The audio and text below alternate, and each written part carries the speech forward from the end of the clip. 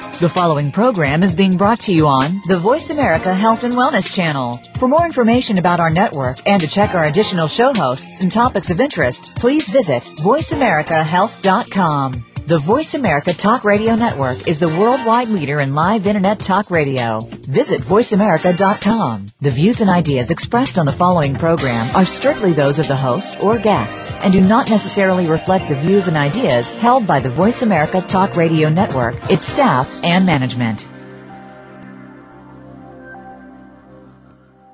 Good afternoon and welcome to 1 Hour at a Time. Recovery begins with education, and host Mary Woods is here to educate individuals and families and provide support through the recovery process. Now here's your host, Mary Woods.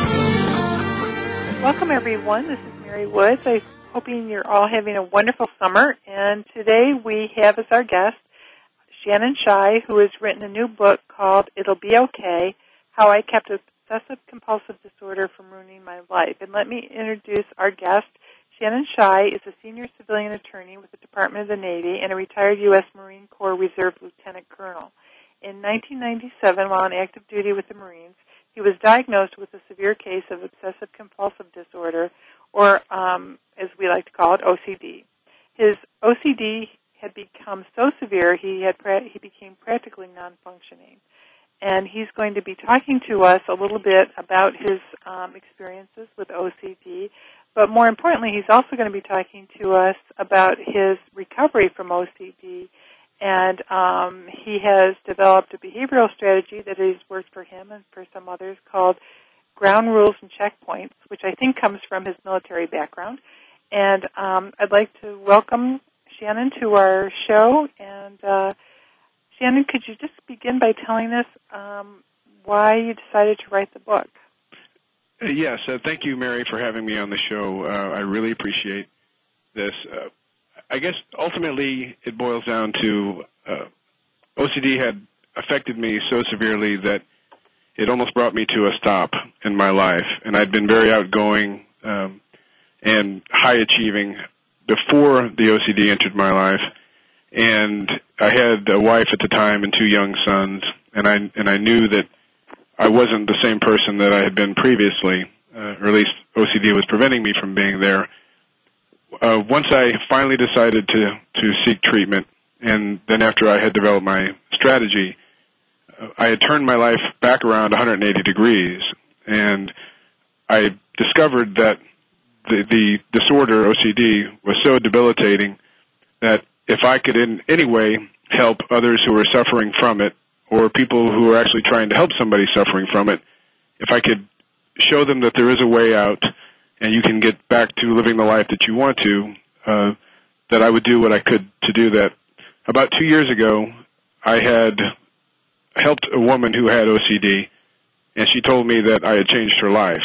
And we had talked a little bit about the fact that I was thinking about writing a book, and she said I really did need to tell my story. So I put my mind to it, and I wrote the book and put it out there, and I've received some really kind comments about the book, and people have told me that it's been helpful to them. Well, you know, I think I read it last weekend, and it's very practical. I think it's very well written. And in some ways, you kind of really just cut to the chase. There's not a lot of psychobabble in it, and I think it's easy to understand. And your behavioral concepts are easy to understand as well. Thank you. I think so. Congratulations. You had mentioned when you first talked about how you didn't think you could have a mental illness, and I think a lot of people kind of respond to that we see mental illnesses more as a weakness of character as opposed to a brain disease. Yes, back in 1992 is when I really started noticing symptoms, which at the time I didn't know was OCD. I just knew something was going on. And I think I was around 29 years old then. I was on active duty with the Marine Corps. By the time I was 34, in 1997, I was a major on active duty with the Marine Corps. It had affected me in so many different ways, it practically shut me down. And I was afraid to seek help at the time because I didn't know what the Marine Corps would do with me. And I had those perceptions about something being wrong with me, and that people would see, this. I've got some mental illness. If I have a disorder, people would see me as weak. And then I played that out to the Marine Corps would kick me out. I wouldn't be able to provide for my family. I wouldn't be able to seek civilian employment. I would lose my family, lose my career, and I didn't see that as a very good option. Ultimately, I boiled it down to two other options, which I didn't think were options as well. One was trying to live like this forever, and then the other one, I'm very open and honest in the book about this subject, but suicide was a very prevalent thought, and I knew that was not an option. So after one particular memorable episode of OCD and after getting some nudging from my wife and a colleague, I finally decided that I did need to seek help, and that was the smartest decision that I ever made. I don't think we really understand how debilitating obsessive-compulsive disorder can be and how it can just ruin every aspect of a person's life. Could you share with our audience a little bit about what obsessive-compulsive disorder is and how it affected your life? Yes. OCD affects, I think there are different ways that it manifests itself. For me, and again, I want to make this qualifier for your audience, that I'm not a doctor. I'm just a lawyer. And I'm telling just my personal story, so I can tell you in very clear terms how it affected me, and both by way of examples, and then physically and mentally how it affected me. But I can't tell you certainly everything about OCD and the way it affects everybody else. I'll leave that to the psychiatric profession. For me, the obsessive part of OCD was a lot of irrational, intrusive, persistent thoughts that would come into my head. For example, I would be driving down the road, and I would see an object on the side of the road, like a log, and my mind would immediately recognize the log for what it is, a log. And then as I drove on, OCD would kick in, and I would become obsessed with the thought that it may not have been a log, it may have been a person back there bleeding to death. And that would cause me, like it would any other person, if it were actually true, great anxiety. And I was saying, oh my gosh, I can't let a dying person back there.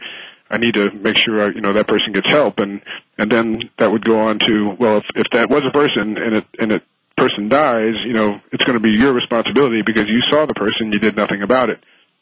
That would lead, as I said, to anxiety, and the further I would think about it, I would start getting physical reactions, like my heart rate would increase, I would start to sweat, my stomach would become nauseous, I could feel my body temperature rising, and that would lead to a compulsion.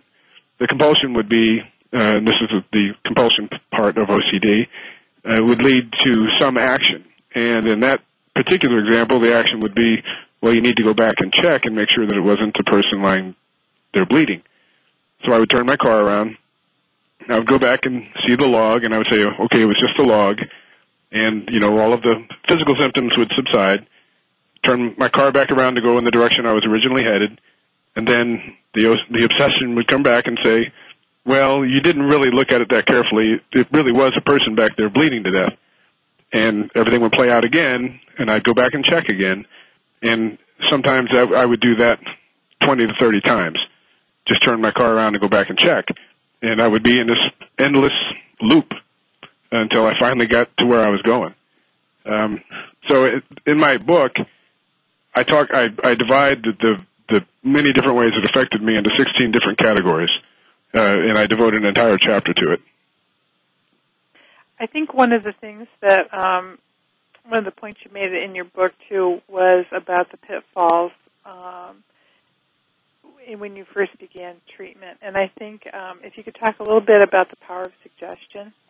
Yes.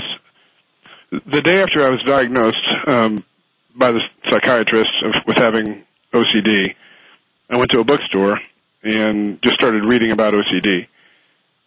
And there's a couple of things that happened. With regard to the power of suggestion, with OCD, the power of suggestion is very strong. And generally how that plays itself out is you see something and you say, oh gosh, I can't think that particular thought. I can't think about that. In my case, it was I saw a little passage that some OCD people have violent thoughts about children. And I have 2 kids, and I've never had a violent thought about a child in my life. And I said, oh, no, I can't have that. I can't think violent thoughts about children. Well, with the power of suggestion being the way it is in OCD, what I immediately had the thought, and then I did maybe the worst thing that I could have done, is I tried to resist having the thought.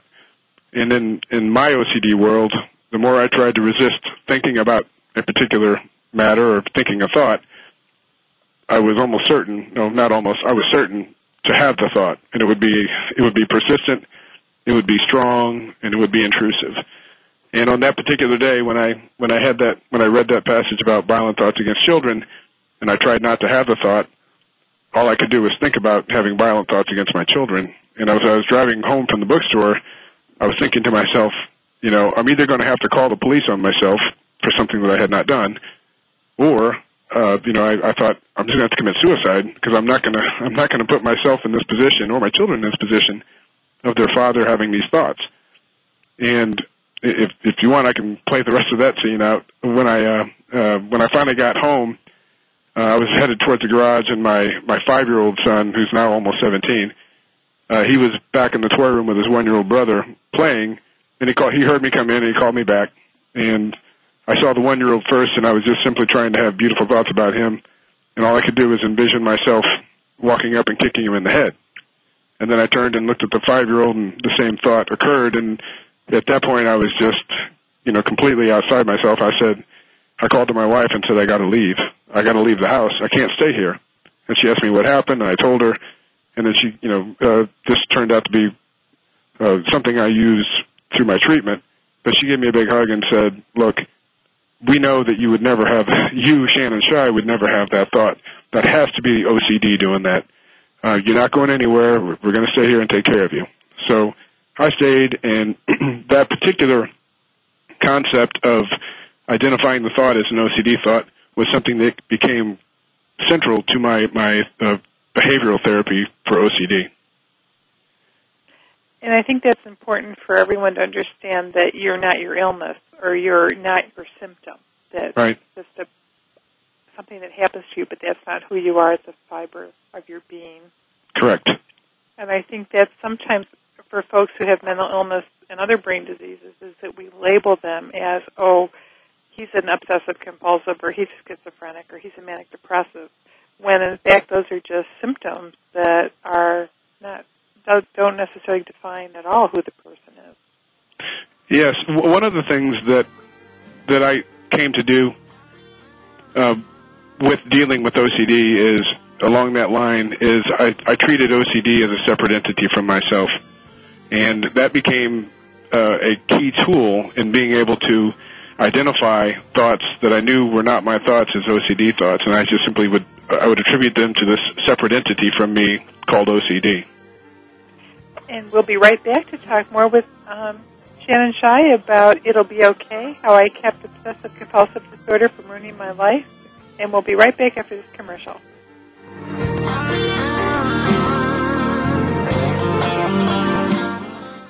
You're listening to Voice America Health and Wellness. Westbridge Community Services. Westbridge is a nonprofit organization dedicated to supporting the recovery of families and individuals who experience co-occurring mental illness and substance use disorders. Westbridge provides integrated dual diagnosis treatment for adult men and women using evidence-based practices. Visit our site today at westbridge.org and discover that doing what works in helping individuals and families gain recovery from dual disorders is important to the staff at Westbridge Community Services. Westbridge utilizes current evidence-based practices, consensus practices, and old-fashioned common sense to provide treatment to individuals and families that experience co-occurring mental illness and substance use disorders. That's westbridge.org, Family Center Recovery for co-occurring mental illness and substance abuse disorders. Dad, can I ask you something? Sure, what's up? There's this girl I kind of like. Well, if there's one thing I know, it's women. Really? Well, they didn't call me Velvet for nothing. I don't get it. Smooth. I was smooth. Oh. Anyway, it's easy. You just got to impress her. Show her how strong you are. Okay, but how? Just, I don't know, pick up a lot of heavy things around her. Like what? I don't know, desks, chairs, people. Grunt, if you have to. Grunt? Yeah, be like, ugh. Try it. Ugh. Ugh. See, there you go. And you should dress up. Start wearing a shirt and tie. I'll look like a dork. No, you'll look successful. Okay. And finally, you can start using my cologne. The ladies love it, so don't be shy. Splash it on. Thanks, Dad. You don't have to be perfect to be a perfect parent. When you adopt a child from foster care, just being there makes all the difference. To find out how you can adopt, please visit our website at adoptuskids.org or call 1-888-200-4005. A public service announcement brought to you by Adopt U.S. Kids, the U.S. Department of Health and Human Services, and the Ad Council. Janine Marks, a 12-year-old, was fairly normal. She spent a lot of time online. One day, she met a new friend. The new friend had the same problems at home. They liked the same bands. They worried about the same subjects in school. They promised to keep each other's secrets. They wished they went to the same junior high. The new friend had good news. He said he was going to be in Janine's area one Saturday. He thought it would be amazing if they could just hang out, go to the mall. Janine agreed.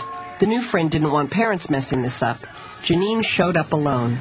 So did her new friend, who wasn't in junior high, wasn't nice, and wasn't a 14-year-old boy. Every day, children are sexually solicited online. Help delete online predators. Call 1-800-THE-LOST or visit cybertipline.com to learn how to protect your kids' online life. A message from the National Center for Missing and Exploited Children and the Ad Council.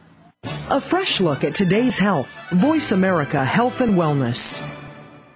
You're listening to 1 Hour at a Time with host Mary Woods. If you have a question for Mary or her guest, call now. The listener lines are open. The toll-free number is 1-866-472-5792. That number again is 1-866-472-5792. Now, let's get back to Mary and 1 Hour at a Time.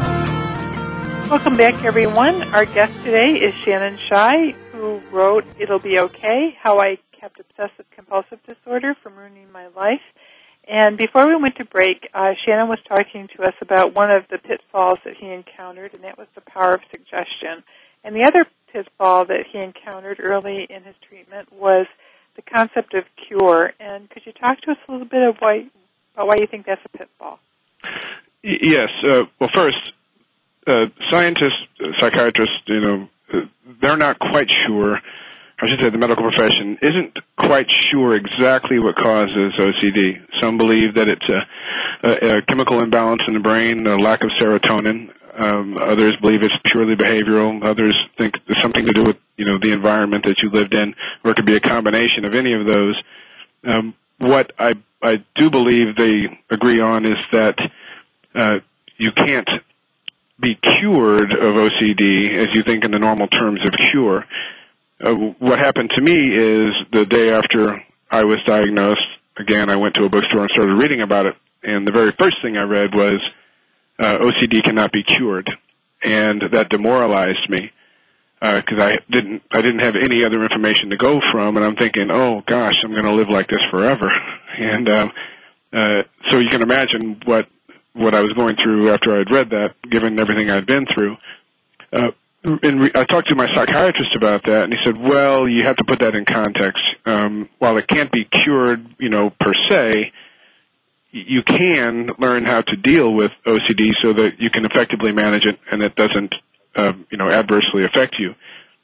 In my case, what I did was, after I learned that statement was true, that you could effectively learn how to deal with OCD so that it doesn't adversely affect you, and rarely do I ever get a symptom, but I can tell you that it never adversely affects me because of the way I deal with it behaviorally. I just simply redefined the word cure to mean I can deal with it so that it never adversely affects me, and that's cure enough for me. And I think that extra little bit of information there is helpful to anybody who thinks they might have OCD and you seek treatment. You can deal with it so that, in a sense, you are effectively cured. I think that's a nice reframe for that concept, because the one nice thing I thought was in the beginning of your book, that you wrote the book to provide hope for people, because I think oftentimes people hear a diagnosis like this and they think, oh my God, this is the end of my life, and that this is the way my life is always going to be. But there is ways to manage your symptoms, and there are ways to lead really good and productive lives as long as you understand what your symptoms are and how to manage them. Right. And if I could say something to that, Mary, you mentioned earlier that my book wasn't clinical in that sense, and I did that with a purpose behind it. I have great respect for the psychiatric and the psychology professions, because it was through that profession that I was able to learn how to be cured. And I'll always recommend that people consult psychiatrists and psychologists because it is helpful. But with my book, what I wanted to do is keep it from being a clinical approach. I'm just a regular guy, and I wanted folks to be able to relate to someone who's just a regular guy. And I wanted to talk in very basic terms about how I was presented with this issue, and how I was approached the pitfalls and the psychiatrist and the psychologist, and ultimately the disorder itself. So I appreciate the fact that you said it wasn't clinical, because that was my purpose.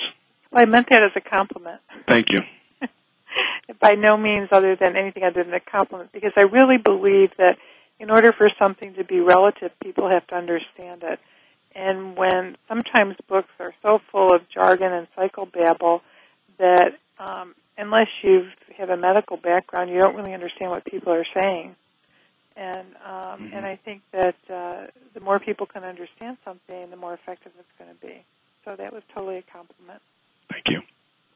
I was wondering, in terms, we talked a little bit while we were on break, but you had mentioned in your book how your mom had kind of like the normal mom's anxiety, but that you had never met anyone with OCD up until the time that you were diagnosed.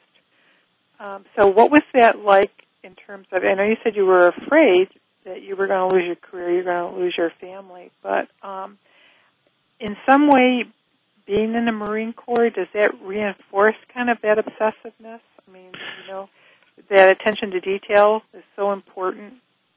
I think you could probably draw some parallels there. And a lot of times when folks say, oh, you were in the Marine Corps, so yeah, that environment must have really set the stage, or set the table for you to have OCD. And I think you could look at it and say, yeah, making sure as you're going through officer candidate school and everything has to be in order and you're always on time and all of that. I think it's a very natural and logical step to say that environment contributes, or is it the perfect place for someone with OCD? I don't know that it caused me any particular problems, and I don't know that it caused me on a broader, grander scale to have OCD. In my mind, when I started really first noticing the symptoms that I had, and my symptoms generally, I think they dealt with the notion of safety for people, safety of the environment, and even in the 16 different categories, you can pretty much draw a common thread through them dealing with safety. That really all, the defining event in my life that I started really noticing my behavior changing was the birth of my first son in 1992. And then I had another son in 1996, and then I was diagnosed in 1997. For me, I had never met or had any exposure to anybody who had OCD. I had some knowledge of a disorder being called OCD, and it's almost self-defining when you say the name itself, obsessive-compulsive. But I hadn't really had any reason to look into it or be aware of it other than just simply being generally aware as a common thinking person.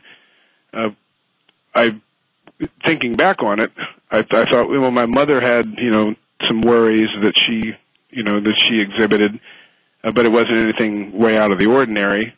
I was absolutely afraid when I started noticing my life was being affected in an adverse way.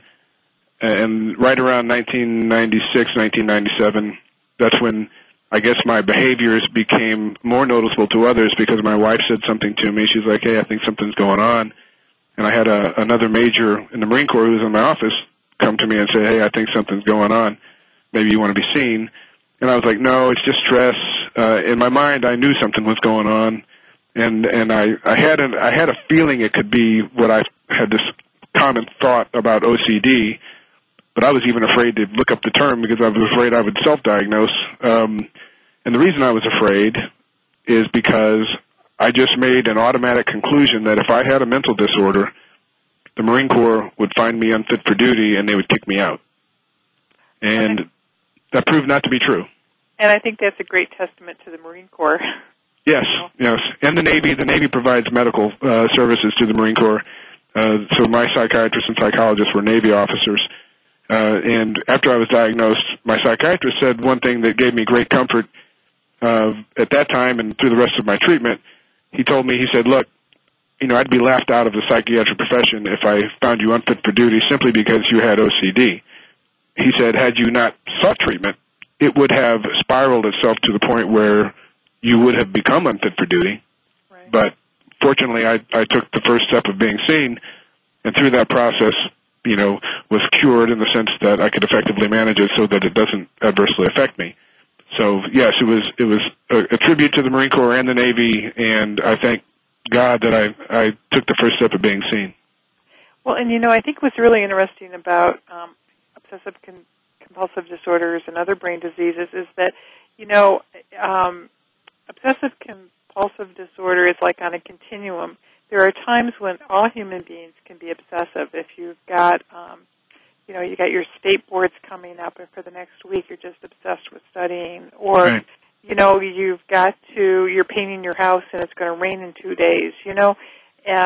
Compulsive. I used to work in the operating room when I got out of nursing school, and we used to wash our hands for 20 minutes every day. Every time we scrubbed, and then after a while it was like, wow, I got to wash my hands. You start washing your hands all the time, but that's part and parcel of being human. And so when whatever happens in the brain, that we begin to kind of get out of the bell curve with that. Mm-hmm. I think that it's just important for everybody to realize that there's a potential for all of us to have obsessions or compulsions, but when it gets to that other level is when it's really important to get treatment for it. And people, they say that to me quite a bit now when they know that I have OCD. First, the greatest compliment that I can get from someone now is that I had no idea you had OCD, and I tell them, well, that tells me that the strategy that I have works. Secondly, they'll come to me and say, look, I think I might have OCD. Should I be seen? And they'll tell me, well, I can't stand people walking in my house with their shoes on. I got to go mop it up, right away. Or I don't want any dirty dishes in the kitchen ever. I want to keep them clean. Or I wash my hands, a lot. And for me, from the non-medical side of the house, I just put it to them this way. It got to the point where I was unhappy with how it was affecting my life. It was adversely affecting my ability to live in the way that I wanted to live. And at that point, I had to make a decision, and I made the decision to be seen. I would guess that a lot of people have some tendencies. That's not a medical diagnosis, but I've talked to enough people who will share things about their lives, but they're able to cope with them, and they don't mind it. In fact, some people like it, which that's fine too. But you're right. Once you get into that other level, that it adversely affects your life, that's when you probably need to take some action and be seen. And we'll be right back after the next commercial.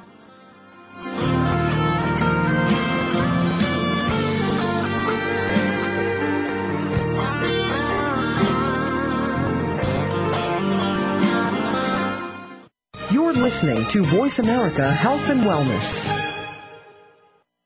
Westbridge Community Services.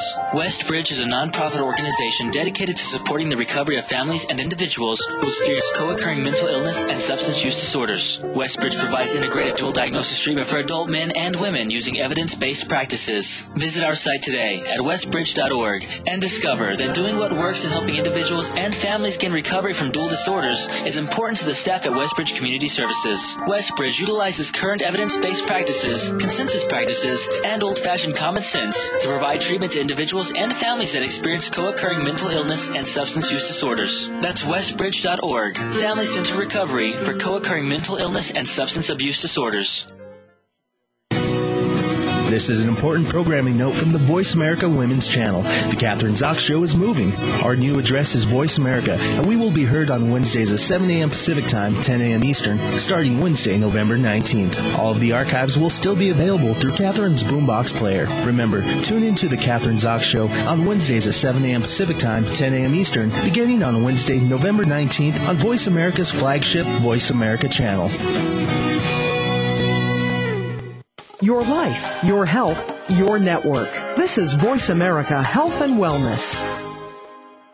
You're listening to 1 Hour at a Time with host Mary Woods. If you have a question for Mary or her guest, call now. The listener lines are open. The toll-free number is 1-866-472-5792. That number again is 1-866-472-5792. Now, let's get back to Mary and 1 Hour at a Time. Welcome back, everyone. Our guest is Shannon Shy, who has written It'll Be Okay, How I Kept Obsessive-Compulsive Disorder from Ruining My Life. Shannon, you were talking to us about some of the symptoms that you experienced in terms of when you were in the kind of the throes of your obsessive-compulsive disorders. Well, how did it affect your work? I know you mentioned like proofreading documents and when you had to fly, you were concerned about that. Right. I guess relative to work, one of the things, obviously, as a lawyer, I would have to do is write legal memos, which, of course, I would write, lengthy, well-thought memos. My problem was if I had to make a correction inside the memo, let's say I had a 10-page document that I was putting out there. If I made a correction on one page, I would have to go back and reread every single word of the document again once it was printed, just to make sure nothing else changed. And that became so burdensome, I could rarely ever get a document out on time. I traveled a lot with the Marine Corps when I was on active duty. There was a couple of things that came from that. One was I would get onto an airplane and I would, for some reason, have to check the wings of the airplane to make sure that there were no defects in the wing. And twice, once before a flight, once during a flight, I called it to one of the flight attendants' attention that there might be a crack in the wing. And in both occasions, the flight attendant was like, "I think it's going to be okay. Don't worry about it. It goes through a pretty rigorous pre-flight check, so you'll be okay." The other part was we traveled a lot. Again, from duty station to duty station, so we would be renting houses wherever we went, and I think we lived in, the number was 6 or 7 in 11 years, 6 or 7 houses in 11 years, and I also visited a lot of hotels. What caused me issues is the day that I had to check out, either from a rental house or from a hotel, I would have to go back and check the whole house or the whole hotel to make sure that there were no lights left on, that there had been no spills of soda or anything in the room, that there was no other issue like the gas had not been left on. The day I left one house, probably I think it was 1995, I left a house. This would be the last house I left before I sought treatment for my OCD. It took me an entire 1/2 day, almost oxymoron, it took me 1/2 day to finally get out of the house without going back and checking and checking and checking and checking and rechecking the house. And for hotels, it was the same thing. Beyond that, just in my everyday life, I couldn't go really anywhere or talk to anybody without some issue popping up. I couldn't go to a beach or a pool, for example, without accounting for every person at the beach or the pool and making sure that if they got in the water, they came out safely. And I would almost do so to the exclusion of paying attention to my own family. At Camp Lejeune, I once went to a lifeguard and said, I don't think it's a problem, but just so that you know, I saw 2 women go into the ocean about a half hour ago, and I never saw them come out. And the lifeguard's like, well, what are you trying to tell me? And I said, oh, nothing. I just wanted you to know what I observed. And the lifeguard's like looking at me thinking, are you from Mars? Thinking, or somebody drowning out there? And for me, in all of those safety situations, whether it could be an electrical plug that I thought might be dangerous, as long as I told somebody who I thought might be in a position to fix it or be responsible for it, it relieved my anxiety. It relieved the burden of it being my burden.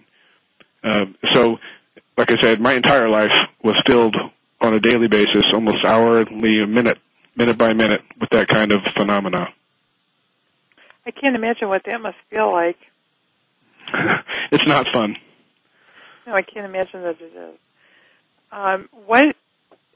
What was your wife's response to all this? I know she was supportive, but was she getting more and more concerned? Yes, she was getting more and more concerned. She initially came to me and said, I think something's going on, and she kept nudging me that way, and I just kept telling her, no, I think it's stress. I'm working hard, blah, blah, blah. But I knew that she was concerned, and in fact, I oftentimes would put the burden on her. She would be the person who would relieve my anxieties and my burden.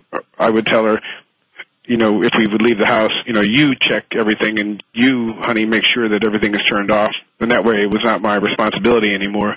Or we'd be driving down the road, and I would say something like, is that a body in the water out there? And she'd say, no, that's not a body, that's a boat, or something like that. And so once I got, independent confirmation, and she was a crutch to me for many years, and through, the treatment, she was very supportive, and she became critical because she learned, or we both learned, that she could no longer be that crutch. She would put it back into my lap and say, if you want to go back and check, then go ahead and back and check, but you're going to have to make that decision. And that was key for me to accept responsibility for making those choices, which led to me getting better. It must have been hard for her, too. Oh, I think she's a saint. And a lot of people will tell me that, so other women may not have been so supportive. Even with the day where I talked about, the violent thoughts against my children, at that point, being, so exasperated, she, could have said, okay, well, you do need to leave until you figure this out. But she didn't. And, the fact that she showed that support was critical and key, and I respect it and love her for it. And I think it's, just that part of the book is a great example for people to follow and to understand what it's like to be, a parent or a spouse or a friend of somebody with OCD and what might be helpful in dealing with that. Have you ever gone to any type of support groups with other folks that have OCD? No, I didn't. I haven't. And I would love, I would love any opportunity to go speak with people who have OCD, because the message is pretty clear and pretty simple. And hopefully by the fact that I was able to do it, with everything going on in my life, others will use that as an example, and step out and find help. This is probably a good segue into talking about your ground rules and your checkpoints. When I saw there were two parts of my treatment. One was the psychiatrist who diagnosed me put me on medication. It was a serotonin medication to help regulate the levels of serotonin in my brain. And then I also received behavioral therapy with a psychologist, both in the Navy, both naval officers. The medicine, I was on for a number of years, but in my view, for me, the key was developing that behavioral strategy. And the psychologist, he did a couple of things. One, he used as an example, whenever I talked about, trying to resist an OCD thought previous in this interview, the more you tried to resist, the more, the stronger the thought became and the more intrusive it became. And he used the example of the Chinese finger trick, and that is the little bamboo, circular bamboo thing you put on your fingers, each index finger. And if you put it on there and you try to pull your fingers out, whether you try to do it softly or hard, if you pull them straight out, the contraption constricts around your fingers. If you relax, kind of, go with the flow, you push your fingers in a little bit, turn them and pull them out a little easily, you're able to get your fingers out. And so it is with OCD. The more you resist having the thought, the stronger and more constricting the thought becomes on you. The psychologist said there's a couple of key ways to deal behaviorally with OCD. One, he said, if you have a thought, that causes you anxiety like this, identify it as an OCD thought. Don't try to resist the thought, accept the thought. Just accept it, let it be there. And then once you get that compulsion to act, for example, go back and check that, log to make sure it's not a dying person, you have to resist the compulsion. So basically, identify it as an OCD thought, accept the thought, resist the compulsion. With that, and over about the course of a year probably, I developed a behavioral strategy that worked for me. And I was able, what I call ground rules, they're just simple rules that I follow, and the checkpoints are things that I would say to myself that would implement those ground rules. By 2003, and I can go back and tell you what the ground rules are, but by 2003, I had become well enough, if you will, that I was forgetting to take my medicine, almost like when you get strep throat. As soon as you start getting better, you stop taking the antibiotics, which is a mistake to do, but I think people just do it. Well, for me, it was the same with the medicine I was taking. I was well, and I would be forgetting to take my medicine, and I was discovering that I could manage OCD without my medicine. Finally, I was out of the Marine Corps at the time, and I was seeing a civilian psychiatrist, and he made the point to me rather angrily because I said I was fine with taking medicine for the rest of my life, and he said, look, we all don't have to be, I don't know why we all have to think we're so perfect. And he said it with a few expletives in there to get my attention. And it kind of dawned on me right there that I didn't have to be perfect. I just had to manage it the best I could. And that became my first ground rule that I applied not only in attacking OCD, but every other part of my life. I don't have to be perfect. My second ground rule was ever existent for me, and that was the one where I said I have to think of OCD as an entity separate from me. I am not OCD. OCD is not me. It's just something that's out there. And I never gave it human status, but I always thought of OCD as being something separate from me. My third ground rule was identify the thought as an intrusive, irrational thought, and I wanted to attribute it to its rightful owner, OCD. Said, this isn't my thought, this is OCD's thought, which would lead to the compulsion. And once that compulsion was there, I would tell myself, the other part of having the thought is once I identified it, I just accepted the thought. I wouldn't try to resist it. I would just accept it and put it in my head. I would say, it doesn't matter. It doesn't matter whether this is the most despicable thought that anyone could ever think. I'm just going to let it be in my head. And ordinarily, I guess in time, that became the key step, because once I got to that point and I had that OCD thought, I would let it be there, which leads to my final ground rule. The compulsion, at all costs, you got to resist the compulsion. Don't go back and check. It's painful, but you got to be disciplined about it. You don't go back and check. You got to resist the compulsion. And we'll be right back after this commercial break.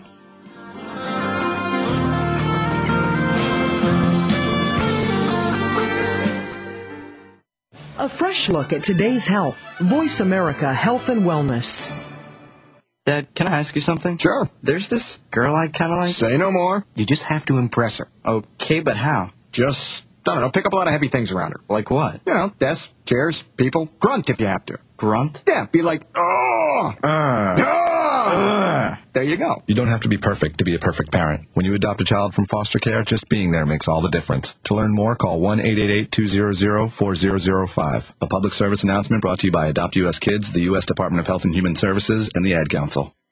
Ever seen a hornet, Shelley? No, ma'am. Oh, well, you're 5. What are you waiting for? They've built a nest outside your window, see? No. You will when you climb 15 feet up this ladder to get rid of them.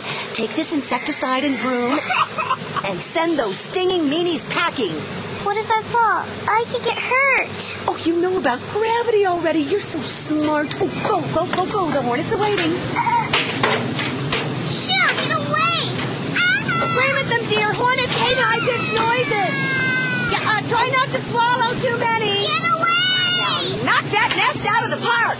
You wouldn't treat your child like an adult, so why put them in adult seatbelts? If they're under 4'9", they need a booster seat. Oh, that's so cute. No, honey, hornets don't bite, silly. They sting. Ow! For more information, go to boosterseat.gov. This message brought to you by the Ad Council and the U.S. Department of Transportation.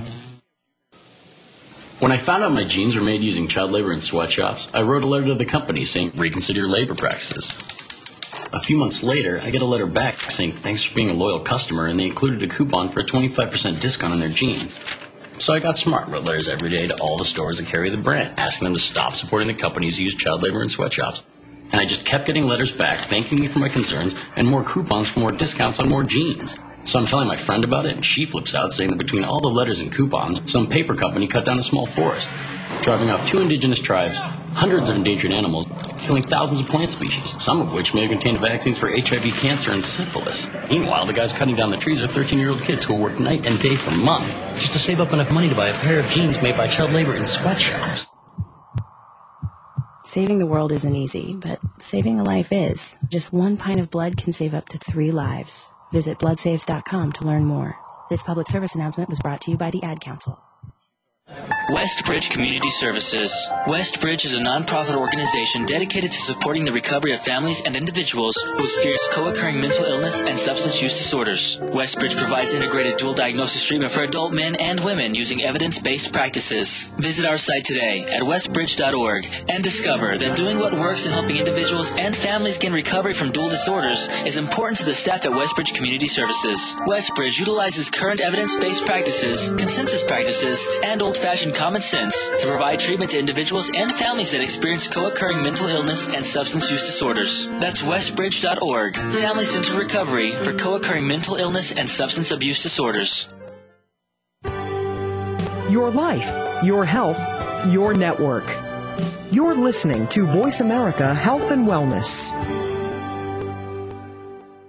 You're listening to 1 Hour at a Time with host Mary Woods. If you have a question for Mary or her guest, call now. The listener lines are open. The toll-free number is 1-866-472-5792. That number again is 1-866-472-5792. Now, let's get back to Mary and 1 Hour at a Time. Welcome back, everyone.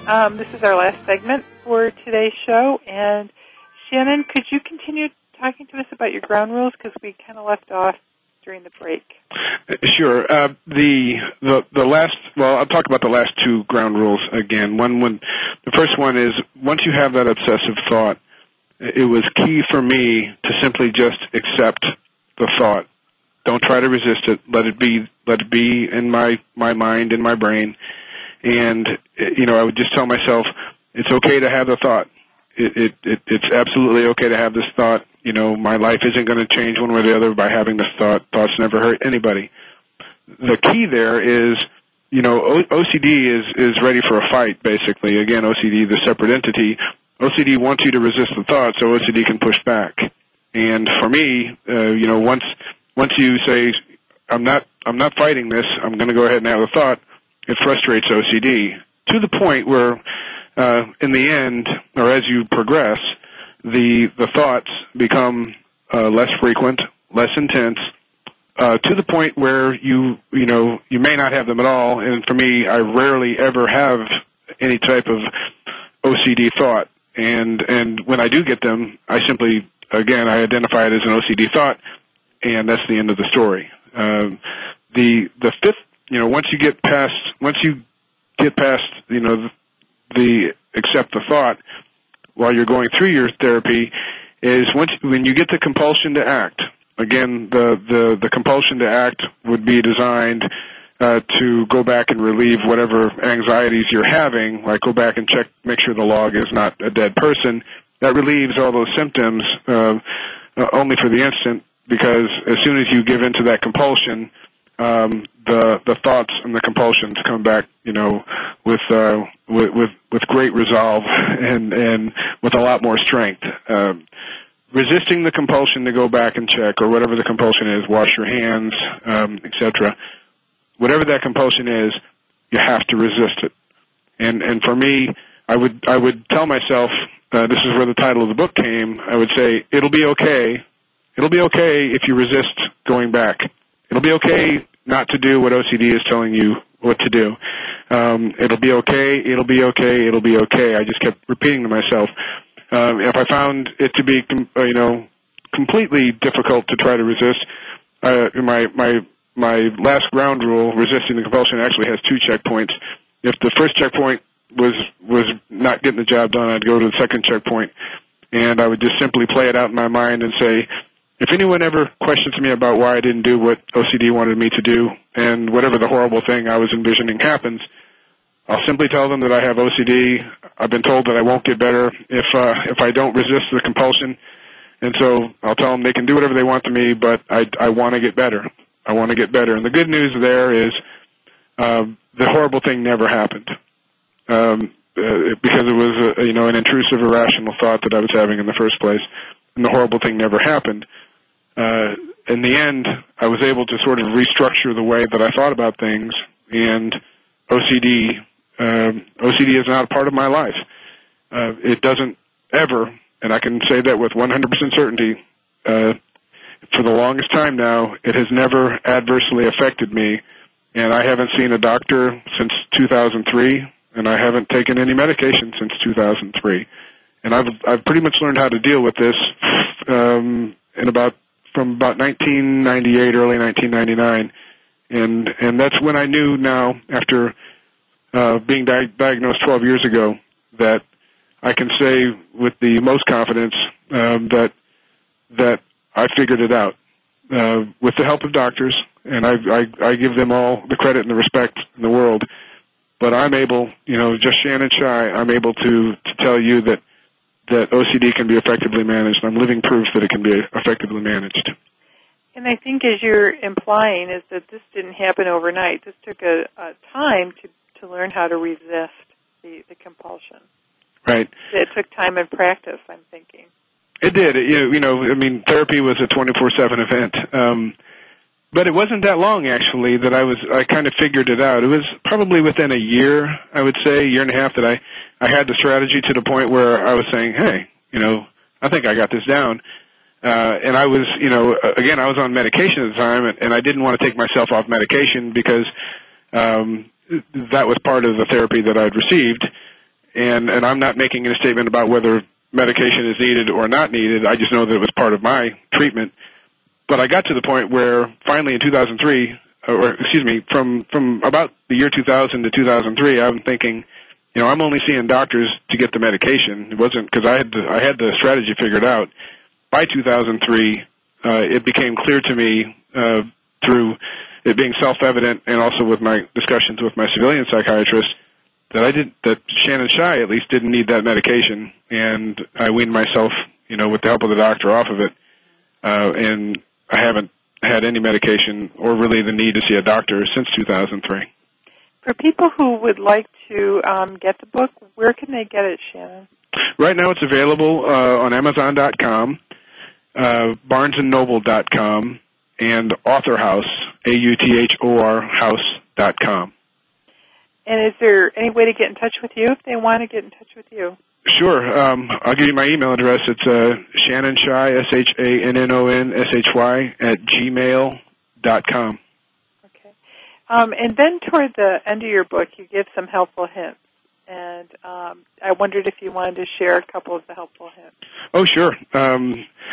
Outside of the ground rules and checkpoints, I think a lot of this is how you approach life. And some people have told me that they thought, the book, in addition to being about OCD, it's also about overcoming adversity and obstacles in your life. If you think you have OCD, seek professional help. And if you take no other message away from this, know that there is hope. And if you think you have OCD, seek professional help. Try to have a positive attitude, and always have hope. I think hope outside of even any medical suffering that anyone's going through, hope can be a very, very powerful influence in your life. Rely on your friends and your family and your faith. For me, I thank God that I was healed, and I prayed a lot. I prayed a lot when I was going through this. I thought I was at my wit's end, and I think God was a powerful factor in me having the courage, at least, to continue on trying to get help. Try to enjoy life. Think about the things that once made you happy, the things that you did. Go back to doing those. For me, I love to walk in the woods. I would take my boys and we'd go walk in the woods. And, I continually reminded myself that I was one of God's children, and I should love who I am. I have value. I'm a special part of the universe. If you're going through something, remind yourself that you're loved not only by God, but by many, many, many people, especially your family. It's extremely important. If you're trying to help somebody who has it, if you're a parent or a friend of someone, educate yourself about OCD. Consult medical sources and even a psychiatrist or a psychologist to get as much information that you can. Don't be judgmental or ridicule. Ask the right questions and encourage your loved one that there is a way out and they can be helped. And I want to thank you, Shannon, for sharing this hour with us. And to all of our listeners, I really recommend It'll Be Okay, How I Kept Obsessive-Compulsive Disorder from Ruining My Life. It's a great book for people who have OCD or for family and friends of folks who have OCD. Have a great week, everyone. And thank you again, Shannon. Thank you, Mary. I really appreciate the opportunity. You're welcome. Have a good week.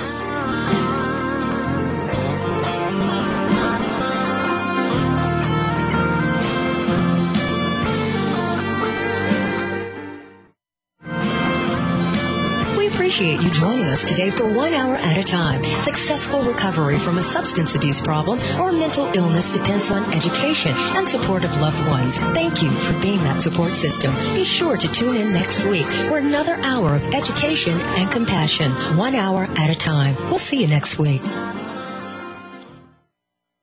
Thanks again for listening to the preceding program, brought to you on the Voice America Health and Wellness Channel. For more information about our network and to check out additional show hosts and topics of interest, please visit voiceamericahealth.com. The Voice America Talk Radio Network is the worldwide leader in live Internet talk radio. Visit voiceamerica.com. The views and ideas expressed on the preceding program are strictly those of the host or guests and do not necessarily reflect the views and ideas held by the Voice America Talk Radio Network, its staff, and management.